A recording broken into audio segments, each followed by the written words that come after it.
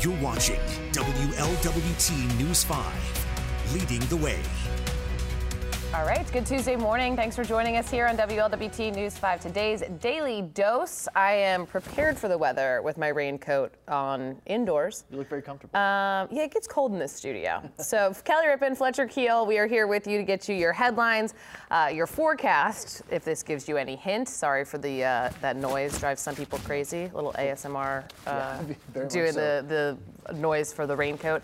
My brother hated that noise growing up. That's actually why I don't wear raincoats as jackets, because I am very movie. I'm very squirmy, and it would just rub, and I would hear it all day, and it would drive me a little crazy. Annoying little sister moment. I knew the noise bothered him, so I would put my swishy pants on and run past his door over and over and over again. So that just gives you a little insight on what I was like as a child. But we do have a couple of big stories we have to hit before we talk about the weather. It's been a very busy morning and a busy week, and we have to start with a deadly fire that happened overnight, and we're getting an update just a couple minutes ago. Yeah, within the last 10 minutes as of us going live on Facebook, and a story that seemed pretty normal as a fatal fire can be, and then very quickly turned. So the story is late Monday night around 10:30, 11 o'clock, Cincinnati fire units arrived to the 3600 block of Woodford Road for a multifamily house. Fire was coming from the first floor. Initial report said 1 injured. 1 person had unfortunately died. Well, that update that just came in, the Cincinnati Police Department has made an arrest, which is odd in a fatal fire, the homicide unit, because a man, 62-year-old Stephen Lawson, has been arrested on charges of murder and aggravated arson in the death of a woman, 70-year-old Regina Maison. So a very strange story. 6 families, a total of about 20 people have been displaced. Red Cross helping them out. So not just sad in the fact that this happened and a woman lost her life, but this one man's actions causing a ripple effect for those other families. For all those families, yeah. And I mean, they worked pretty quickly. It took 60 firefighters to get the fire under control, but working quickly to make that arrest. So we already have that update for you this morning. I'm sure there is a lot more to that story, and we will be on top of that for you as we get through the day and bring you those updates. The other update we have this morning is just an awful story out of Covington. This happened about 7 o'clock last night. There were 4 people shot in Covington at 17th and Russell, West 17th and Russell, and the victims are children. We have a 7, 11, 14-year-old shot, and then also a 41-year-old shot. The 14-year-old, we're told, is in critical condition this morning. There was a large fight. We spoke with a 12-year-old, and you just think about how young these children are and how they absolutely shouldn't be even having these conversations. But this 12-year-old said that her sister was involved in this large fight, or she saw her sister kind of get roped into all of this. Then she went in to try to defend her sister and ended up with a scratch on her face. But then she said she heard the gunshots, started covering her ears. She thought she had been shot because she was bleeding. You know, I mean, just a terrifying situation. But police say that they do have an indication of who they think is responsible. That person also a juvenile. We don't know if it's a teenager, younger than that. We certainly hope not at any age is too young for this to be going on over there. So we're working to get some more information for you.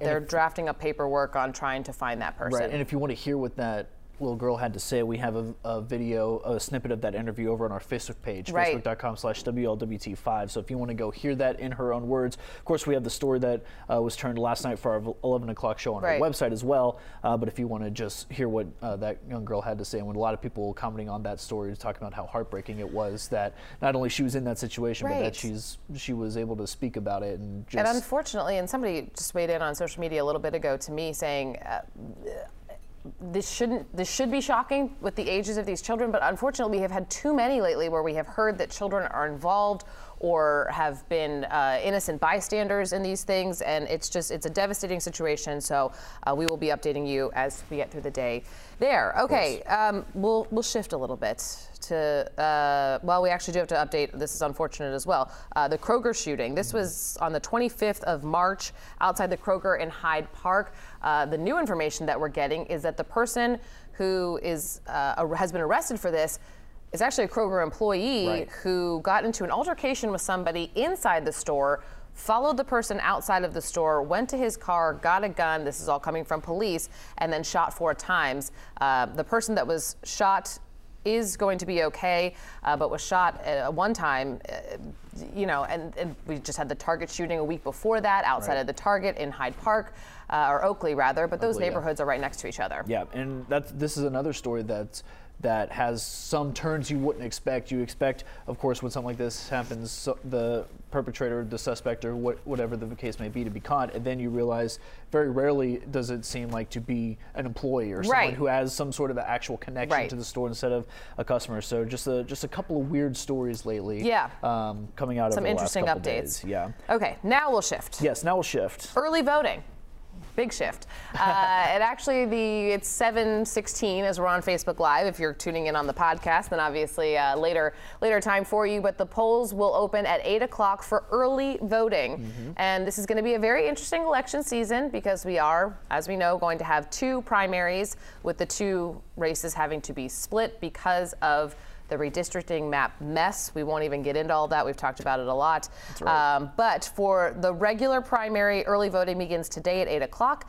And you can do that from 8 to 5 all the way up until the end of April, when they'll actually extend the hours till 7 o'clock. And we're actually asking you on our live stream on Facebook Live if you will be participating in the early voting period for the primaries. Again, little confusion about the primaries, but if you're planning on taking part in early voting, or if you're not and you want to let us know why, please feel free to let us know either live here on Facebook or after the fact. You can find this video and drop us a comment if you happen to be listening to the podcast and want to weigh in after the fact. It is very interesting because I think a lot of people got a taste of early voting during the pandemic, and I am a Kentucky resident, so I don't vote in Ohio, but I took advantage of it, and man, it was so easy. As I think I ended up dropping mine off on election day, nothing like procrastination, but I was watching all the lines of people, and all I had to do was take my thing and drop it in the box and walk away, which was really nice. So it is interesting to see how people have maybe shifted. It makes it a little bit more accessible for people who aren't able or would rather not stand and wait in line. We also have the debate tonight, which is really important. This is going to be huge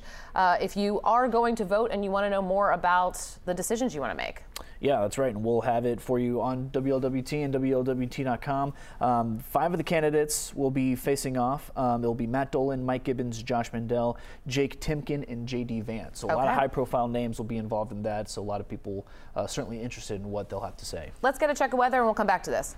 We're looking at some showers around the WLWT viewing area right now. We're going to be seeing those moving from west to east today. Some of those containing some pockets of heavier moisture. You can actually see some of those headed towards Switzerland, Ohio County, Ripley County. So planning your day, you're going to need the rain gear all day today. We've got temps in the mid-50s as we head towards this evening. Rain will be tapering off between about 6 and 9 o'clock tonight. We'll have clearing and some patchy fog tonight.